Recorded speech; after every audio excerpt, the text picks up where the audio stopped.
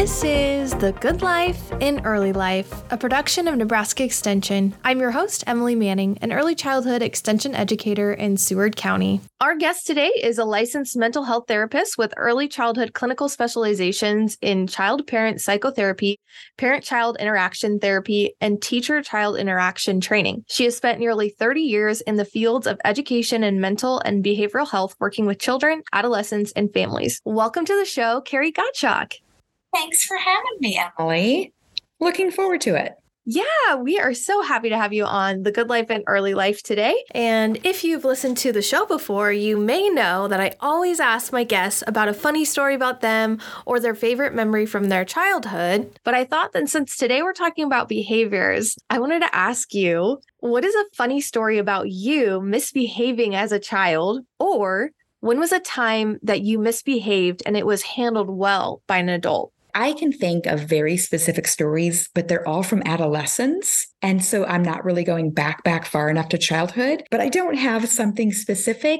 But I can say that I was an incredibly dishonest child. I got in trouble all the time. I do know that. I got in trouble that was probably the number one reason I got in trouble the most frequently is because I was not a particularly honest little person.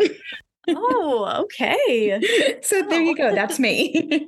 Okay. Well, I appreciate your honesty now.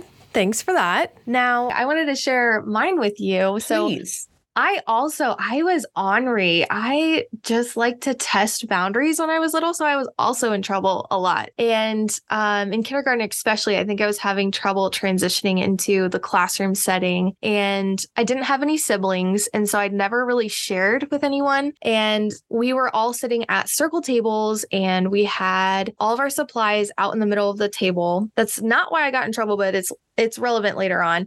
I got in trouble for talking too much and talking too often. And so my kindergarten teacher moved me to my own little desk facing the wall. And I got to have all of my supplies right there. I didn't have to share them with anyone. And I was just loving it. But my grandma came for Grandparents' Day and she was livid that I was sitting by myself. So she talked to my teacher, and then my teacher was like, okay, Emily, we'll give you a second chance to be back in with everybody else. You just have to not talk. And here I am. I'm like, well, I don't want to go back to this table. I'm like, you just gave me a recipe for how I'm going to get myself back to my nice little desk. And so absolutely, that's exactly what I did. I just started talking immediately. And I don't even think it was a day. And I was back at my desk. So I'm sorry, Mrs. Galbraith. Sorry you had to put up with me. I know I was a lot, but I straightened out in the end.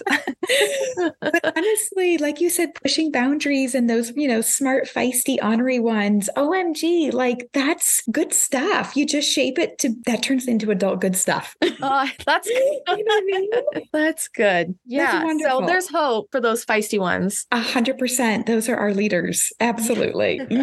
Oh, that's so fun. But let's get into some of our questions for today. So with your work as a therapist and previously in your role as an extension educator, you've helped with behaviors for many years. What are the most common behaviors that you've been sought to help with for young children between birth to the age of 8? Yeah, you know what? When I thought about this, I started kind of just listing them off, and it's the obvious ones okay, kids who don't listen, kids who limit tasks, kids who have temper tantrums, kids who maybe have some either verbal or physical aggression. We go to bedtime routine, kids who don't want to sleep in their own bed, mealtime, kids who don't want to sit at the table. It's all the kind of quote unquote, maybe typical ones or common ones. And in all sincerity, I like to just bucket these into they're two giant buckets, and we'll kind of reference it as we continue talking. But there's the bucket of not following directions, or maybe we could call it the bucket of compliance. And I don't want compliance to be misinterpreted, I mean little robot children, but I mean,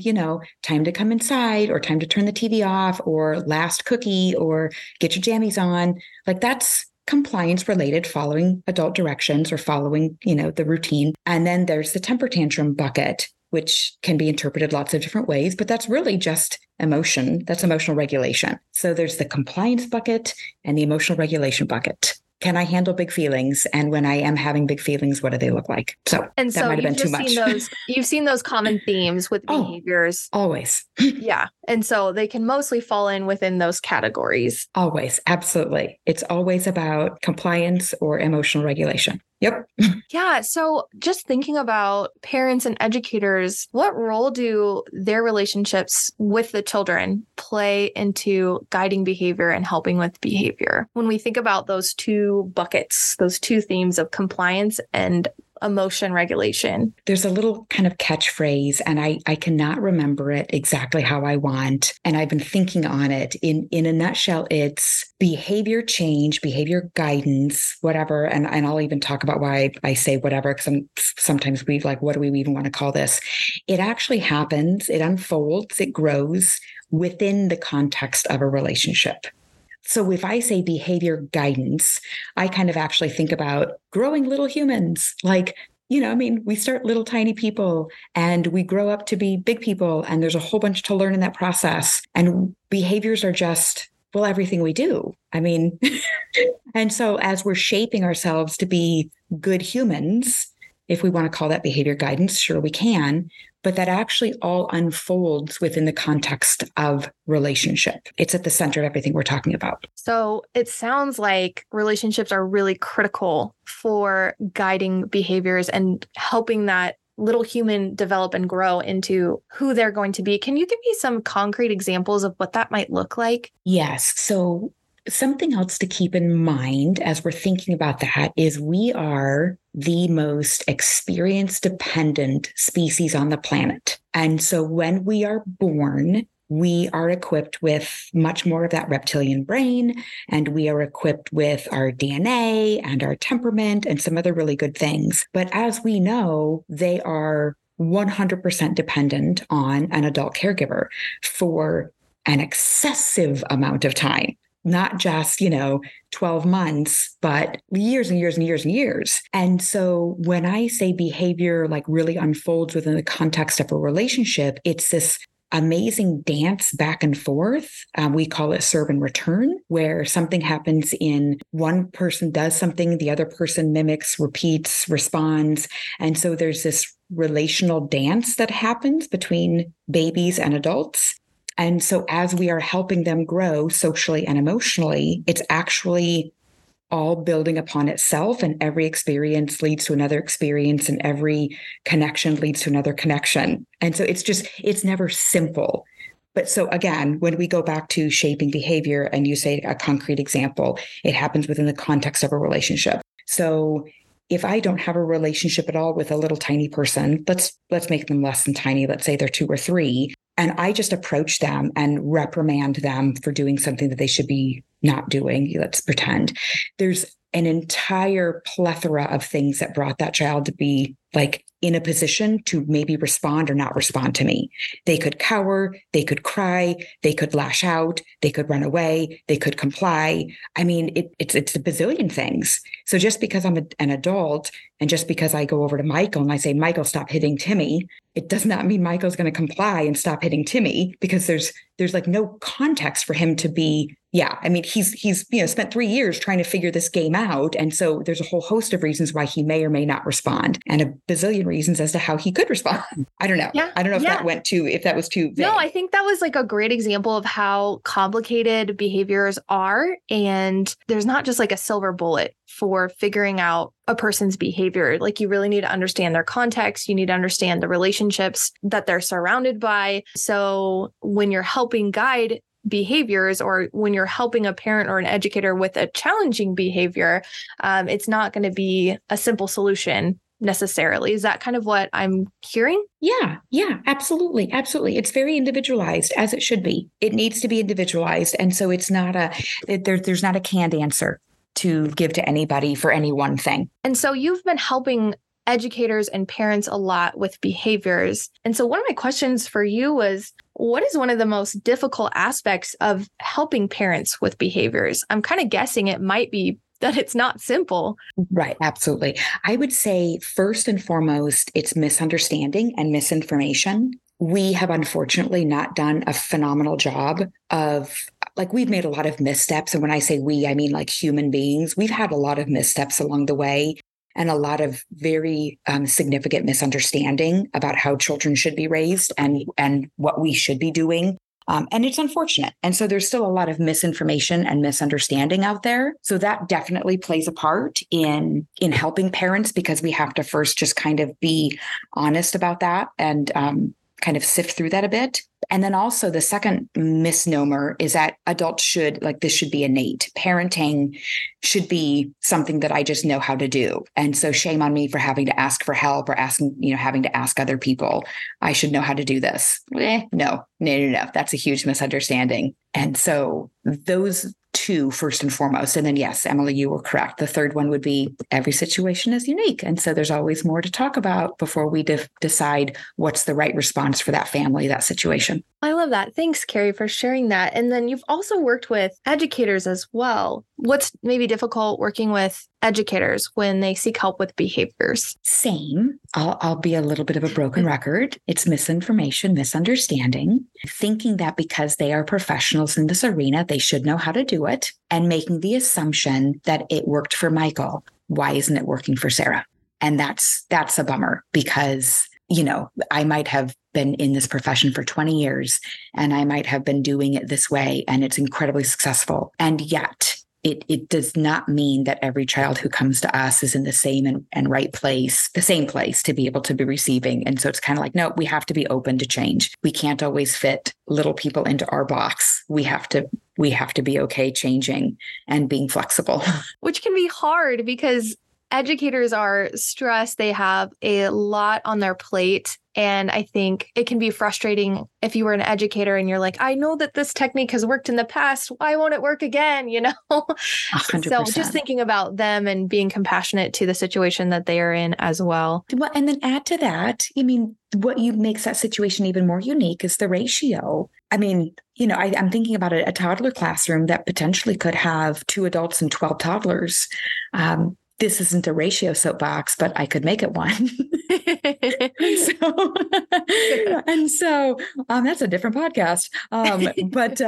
When you say having compassion, it's like, a parent who's navigating multiple ages and the stress of maybe a full-time job or maybe being home with their children all day or whatever that looks like, a single parent, someone else in the situation who can help, 2 parents not parenting the same way. All the complexity. But then, go to educators. It's like, well, I've got either multiple ages if I'm home-based or if I'm center-based. I've got 12 3 and 4-year-olds. And so that individualization, that's asking a lot of people. Absolutely it is. So I think takeaway would be like, have grace for yourself. This is not easy. No.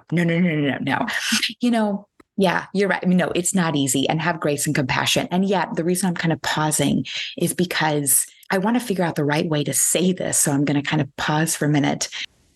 It's complicated, but it's not hard. And I know that sounds confusing because there's a saying out there, right, where we say I don't know, what is the saying? It's simple but not easy, or it's easy but not simple. This situation, I want to say, yes, it's complicated, but it's honestly not hard. And that's strange for me to say that. I'm going to say something and correct me if that's wrong, but it's complicated because we have to individualize it to that child and the specific behavior that we're trying to work on or develop. But yet the strategies that we use to help that child to teach them behaviors to replace the behavior can be simple to implement. It's just figuring out what works for that child. Maybe what's the root cause of the behavior. That can be what is complex. Yeah. Really, they're little people. They're 2 and 3 years old. They're 4 and 5. Trust me, I've worked with them for years. I get how challenging it can be, and I'm not minimizing it at all.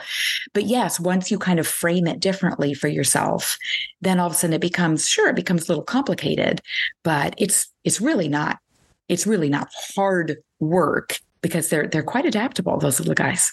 They really are. They're awesome. I love them. They're great. They teach us just as much as we teach them, I think. Yeah. What are the top 3 things that you want parents and educators to know about behavior guidance? And so specifically when we're thinking about behaviors that challenge us. Yeah. And thanks for framing it like that. Behaviors. So let's just talk about like behaviors that challenge us, behaviors that really are hot buttons for me or that kind of activate or get a response or reaction out of me. 100%. First and foremost, I want to be kind and compassionate when I say this, but it's not about you. it's never been about you. And so when you have, let's say, a 1-year-old who's biting, a 2-year-old who's tantruming, a 3-year-old who's being dishonest and lying or hitting his or her friends, those behaviors do challenge us. They cause an emotional, physical reaction in us. We have feelings about them. But my number one thing I want parents and teachers to understand is it's never been about you. It's not about you. No little person wakes up in the morning and thinks to themselves, how can I make Carrie miserable today? Like, that's not in their cognitive development ever. Mm-hmm. They're egocentric. Don't get me wrong. It's quite egocentric, but it has nothing to do with malicious intent. Right. That's number one. Like, that's my go-to framing. It's not about me. It's not about me. It's not about me. It's because it's not. It's never been like, how can I really get Carrie today? It's egocentric. Right. Thought. Right. And I can even go back to the example that I shared earlier at the beginning of the podcast where I talked about being in kindergarten. And so I was misbehaving for like a goal that I wanted. So I wanted to be at my desk in my situation. So I knew that acting a certain way would get me that, not because I was trying to make somebody's day like awful. It was because I wanted something. Perfect. It was egocentric and it was appropriate. It was age appropriate. That's right. Exactly. You're like, I get my own desk. I get my own supplies. Are you kidding me? Right. And so, it's never about disrespect to the teacher or trying to one up mom or dad. Not when they're that young. Absolutely not. My second would be something I already said. We are the most experienced dependent species on the planet. We require guidance, we require instruction, and we require support. And this is entirely 100% within that realm of social and emotional skills. So when I say following directions, being patient, waiting your turn, staying on task, following a routine, taking turns, those are social skills. And then we go into emotions like managing disappointment, accepting a no answer and being okay, being sad, having a feeling like angry, as every human on the planet has the right to feel. What do I do with anger? How do I express it? How do I manage it? That's like tip number 2 is we have to learn that. And when we stop and think about how many adults maybe aren't that great at some of the things I just listed, like think about waiting in line at McDonald's or Target and how impatient we can get and how rude people can be. And those are grownups. Or think about like taking turns and sharing like with grownups in terms of, navigating a team and everyone wanting to have access to the supplies. Or, these are transferable skills. Or like accepting disappointment. You ask your boss for something and he or she has to say no. We have feelings. We get disappointed. We get angry. We get sad. And so I'm like, okay, these are little tiny people and they're not good at it yet. Yeah. So that's my tip number 2. They need our support. And then my tip number 3 would be be open to learning. Because there's always, always, always something to be learned. And so as an adult, be open to doing different. You have to be calm to bring calm. Like you have to possess. That, Carrie.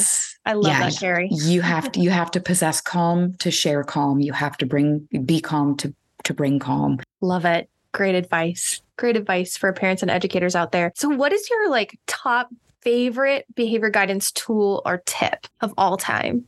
If I have emotionally dysregulated little people around me, they are dependent on my co-regulation. And these are I know, kind of therapy, sciencey, words that often parents don't talk about, like this idea of co-regulate or, but I will say that if I have a temper tantruming 2 or 3-year-old, they require co-regulation. They are not designed to self-regulate yet.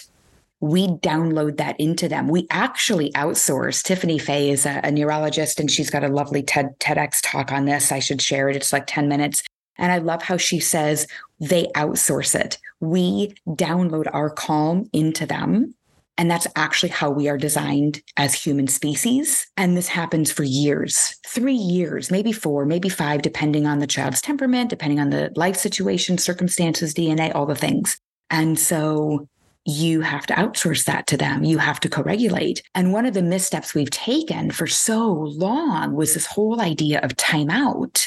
And it was well-intended. Don't get me wrong. It was super well-intended. And I totally get that the individuals who promoted it and shared it and talked about it meant well. And yet a 2 or 3-year-old isn't designed to be able to self-regulate. So if they're already emotionally distressed and then we separate their co-regulator from them and put them somewhere alone and ask them to self-regulate, which is a skill maybe they haven't acquired already anyway, especially if they're having an emotional like temper tantrum. We've just actually upped their distress, which is oftentimes why you'll hear parents and providers say something like, well, they were temper tantruming and like they had to sit on the step or a chair, or I put them in the corner, I put them in the room, and they lost it. Like they went nuts and started throwing things and they became even worse. Well, yeah, they became panicked. They became panicked because they lost their source of co-regulation. And that's a misunderstanding as well. That's just genuine misunderstanding, misinformation. So that's kind of always my go-to is it starts with us. I guess maybe I'll change it to, you got to be calm to bring calm. Hey, it starts with us. Yeah. Starts with us. I really love the idea of like downloading calm. Like in my head, it's such a good visual image of like passing your calm into the kid. And so when I think of that, I also think of when I've dealt with behaviors that push my hot buttons as an educator. And so it can be challenging to remain calm when we have those hot buttons pushed by behaviors. So what is some advice for parents and educators on how to remain calm in those challenging moments? So I will offer two things. One would be a reminder that good enough is good enough. Circle Security Parenting has a phrase they call good enough parenting.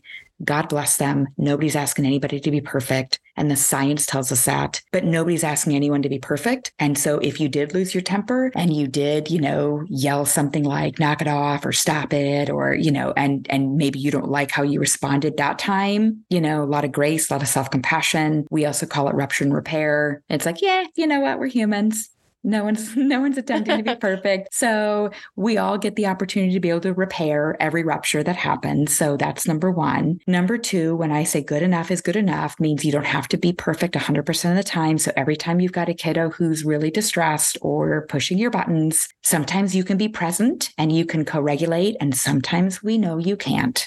And kids are pretty, they're pretty resilient. And so sometimes, you need a break, you need a mom break, a dad break, a parent break, a teacher break. And so it's like, maybe they are going to have a little bit of a time where you need to do your own calm down in order for you to be calm, to bring calm. And that's okay too. Yeah, transfer the timeouts to the adults, not the kids.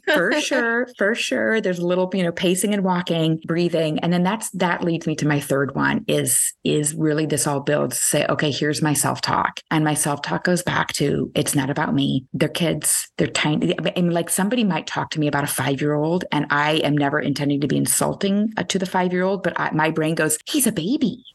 Because think about it, I'm 50. So, think about it. A 5-year-old, he's a baby. He's an itty bitty. Now, granted, he's in kindergarten and he's playing soccer and he's helping his 3-year-old sister. And so maybe in your eyes, you're thinking he's a big, but in the big scheme of things, he's a baby. And so my self-talk is always, it's not about me. And he's a baby or she's a baby. And that's not ever meant to insult a child. That's to remind me who they are and the place in their life that they're in. You know what I mean?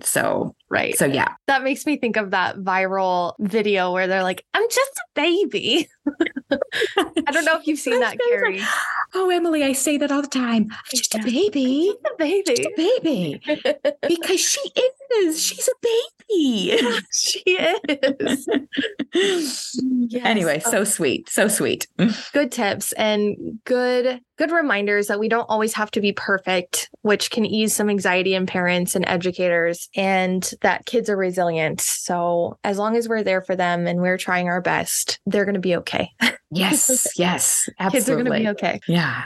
Yeah. So when should a parent seek professional help for behavior guidance? So I just want to really say it's always better sooner rather than later. And I know that, like, for example, going to the dentist, we go every 6 months or every year to get your teeth cleaned, to be very preventative because we don't want to end up filling cavities. And so I get, like, I'm not saying every person should run out and seek therapy. I don't mean to imply that. I just mean you don't have to wait until there's a problem. Like, you really don't have to wait until it's a cavity to go seek quote unquote professional help or some type of guidance. And that might mean listening to podcasts, reading books, attending a parenting class, watching YouTube videos. Like, there's a lot of ways to kind of quote unquote seek professional help. And so that's how I frame that question in that bucket to be like, always seek professional help. Thank you very much. You know what I mean? There's lots out there. Go get it. There's a whole bunch out there by all means. Like parenting is not innate. It is not innate. It is not. We learn this stuff. And so I really want to like normalize that, to be like, yeah. And as lovely as our parents are, and our neighbors and our grandparents and our siblings, they're probably not experts either. And I mean, maybe they are. Maybe you've got an expert in the family. But yeah, I would say sooner rather than later. Yeah. Before it's a problem. Yeah. Before it's a problem. Yeah.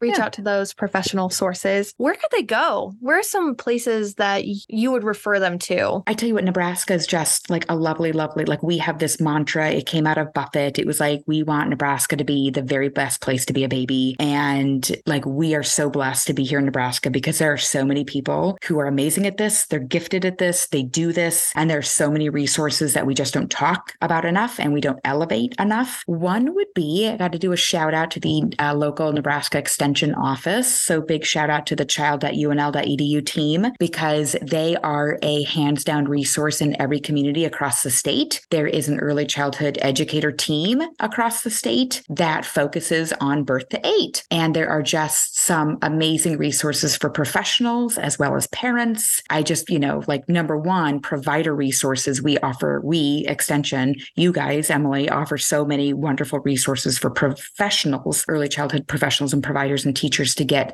in-service learning, ongoing CEU learning units. But then also like a shout out to Chime. Absolutely love that program. It's a mindfulness-based program. It is offered for early childhood professionals as well as families. And so you can do a Google search at the child.unl.edu site and look for Chime. A second amazing resource that we have is called Circle Security Parenting. I referenced it earlier in the podcast. So you can search for necosp.org, which is Nebraska Circle Security Parenting.org. So necosp.org. Check them out and find a COSP class for parents that you could sign up for and attend if you want to be preventative and learn more. And then finally, I want to lift up the entire organization of, well, actually there's two.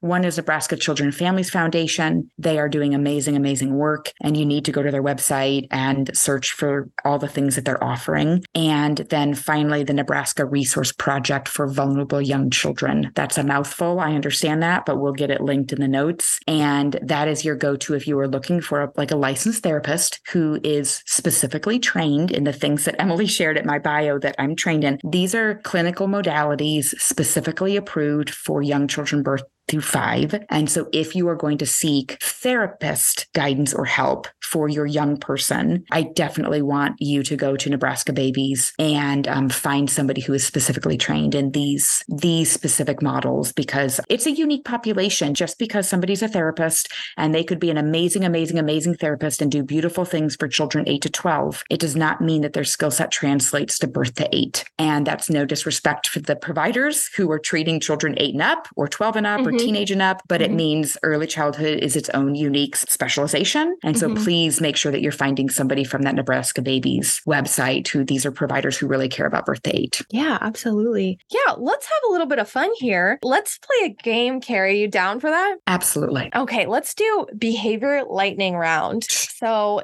we're going to call it get involved or let it go. So I'm going to read you a scenario about a child or children. And I want you to tell us if we should get involved in this situation or if we can let it go. Okay. Are you ready? I'm ready. Okay. All right. I'm going to be terrible at this game. We'll see how it goes. All right. So we have a group of children and they're playing cops and robbers together. The children playing the cops are pretending to shoot the robbers. Bad at this game. And I gave you the most difficult one, probably. Oh my gosh. Okay.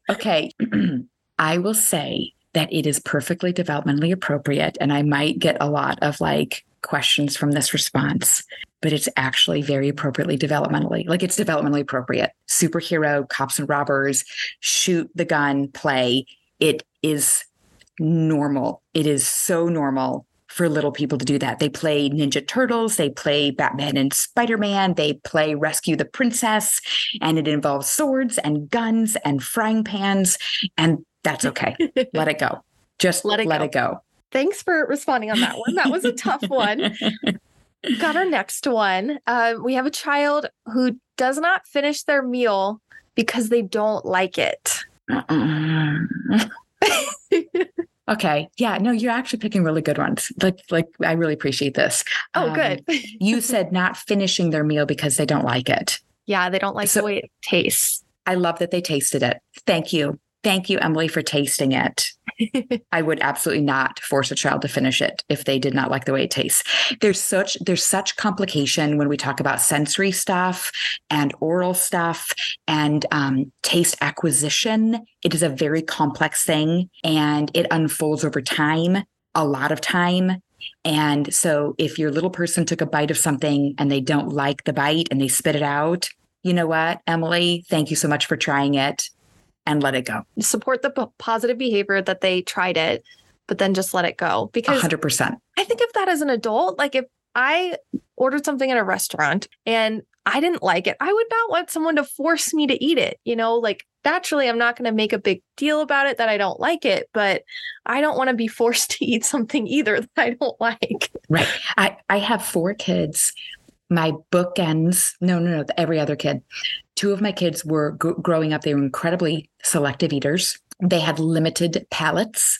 And so they only liked a small number of foods. And 2 of my kids would literally eat anything you put in front of them. Oh. Well, all of my kids are 18 and up now, right? Mm-hmm. So my selective eaters are now 20 and 25. Mm-hmm. They're not selective they're not that selective anymore. Like, you know what I mean? Like these things unfold over time. So they were super, like my 20-year-old, she grew up on, things like chicken nuggets and mac and cheese, all the things that we know are selective. And now my 25-year-old makes, salads and grills chicken and, you know what I mean? She eats Chinese food, all the things. And so it's like, it just, it unfolds over a long period of time. Need to stress over when they're little. No. Yeah. No. Certainly not. Yeah. Great answer. All right. Next one. Okay. We have a child who smears paint on the wall. And you saw this happen. When you ask if they did it, they lie and said they didn't. So I have a whole little soapbox on dishonesty. Okay. Ooh, I kind of want to hear it. I was going to say, sure. This is not turning into lightning round, but it's fine. No, I was going to say, I know. I'm so sorry. First of all, never ask a question to which you already know the answer. Like, shame on you. And I'm not trying to shame parents, so I shouldn't have said it like that. But I'm like, you watched the kid put the paint on the wall. Do not say, did you do that? Why would you? What? No. So never ask a question that you already know the answer for. You're just setting them up. Number 1. Right. Number 2, kids are going to lie. Like I told you at the very beginning, I was such an insanely dishonest child. Why do we lie? We do it. Research. There's this phenomenal research around this arena. And honestly, the more you punish a child for lying and the more you force a child to be honest, and I'm not doing this justice in this very short amount of time, you actually are training the child to dig their heels in more and to try and look for ways to be more dishonest. And so I know the research that you're speaking of, Carrie. It's really interesting. It is fascinating, right? It's fascinating. And so, dig into it a little bit. It's like, you know what, let it go. So my 20-year-old was also an incredibly dishonest child. And I could empathize with her because I was like, girlfriend, I get it. Like I was too. And so I caught her lying all the time. And so if I see a little person putting paint on the wall and I know they did it, depends on the age. I'm very hand over hand because we have to learn social skills with support and guidance and all the things. And so I don't yell from across the room, knock it off. I walk up. I'm actually physically there to be present and helpful. And I say something to the effect of, oh, wow, absolutely. We do not paint on the wall. And I take little hands and I walk the little body into the bathroom and I wash their hands. And then I say, painting is so fun. We love painting. We know that we love it on the paper, but we need to get this off the wall. And then I help the little person clean it off the wall. So that's not an ignore it at all. Ignore the lying, but in fact, A, ignore the lying, or B, don't even ask the question that you knew the answer to. Love it. Yes. Because you're just setting them up to lie. Yeah. And then it's a whole nother issue. Then we're dealing with 2 things, paint on the walls and dishonesty. And not worth it. I do have a question for you. I wanted to expand more. Why wouldn't you yell at them to just knock it off? Oh, because is that because that's modeling yelling at someone when you're angry? Depends on the age, but I'm envisioning a 3-year-old. And I'm not saying that depending on the capacity of that child, like if I'm cooking noodles in the kitchen and I look over and I see Carissa painting the walls, I might be like, yo, yo, yo. Like I can see me reacting impulsively, in kind of and she would startle. I can see her little, and she would look at me with these big doe eyes and I might be like, girlfriend, not on the wall. Like I can see that unfold, but I also know the capacity of that 3-year-old that I'm interacting with and his or her capacity to be able to be compliant with my verbal direction from a distance. Mm-hmm. Whereas I also have worked in settings where I know that little person doesn't have that kind of regulation capacity. Mm-hmm. And that person maybe has more of a startled response and maybe a reaction where they become more defensive because mm-hmm. behaviors happen in the context of a relationship. And so I'm like, okay, let's put me in a preschool setting. And let's say that there's not as much of a relationship and this little person doesn't have that secure attachment that they grew up with at home. And I go, yo, yo, yo, yo, Michael, what you doing, bud? He might have a very different reaction than Carissa. And I have to know Michael. And so Michael might run or he might laugh at me and start painting on the wall more. And I've just turned this into a very different scenario. But that's because, again, back to the relationship and why it's not a canned answer. Yeah. I don't know if that made sense. Yes.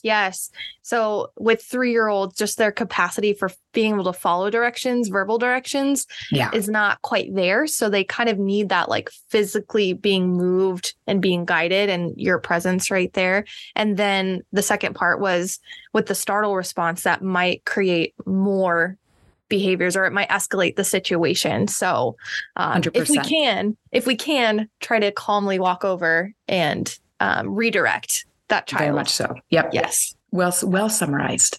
Oh, thanks. Well, I think that's all that we have time for. We could talk about this forever, though. I mean, it's like you said, there's so much to it.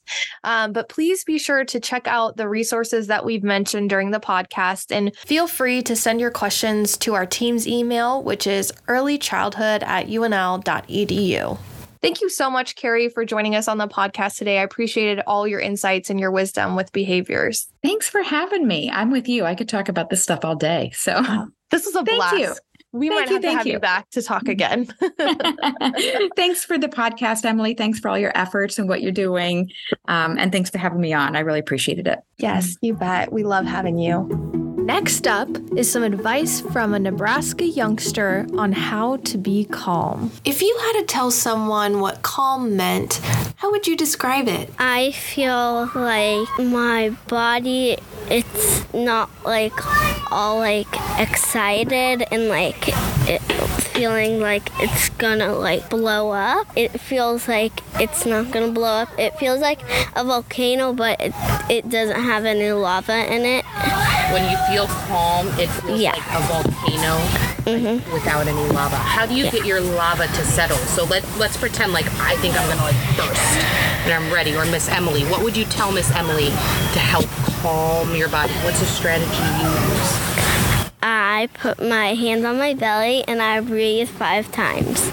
And there you have it, folks. Just take some deep breaths. Everything's gonna be okay. This has been an episode of The Good Life in Early Life, a Nebraska Extension early childhood production with your host, Emily Manning. For more information on early childhood, check out our website at child.unl.edu. If you like the show, subscribe and tell your friends to listen. The show production team is Emily Manning, Dr. Holly Hatton, Ingrid Lindahl, Aaron Campbell, Linda Reddish, Kim Wellsant, and Katie Krause. See you next time, and thanks for listening. Bye-bye.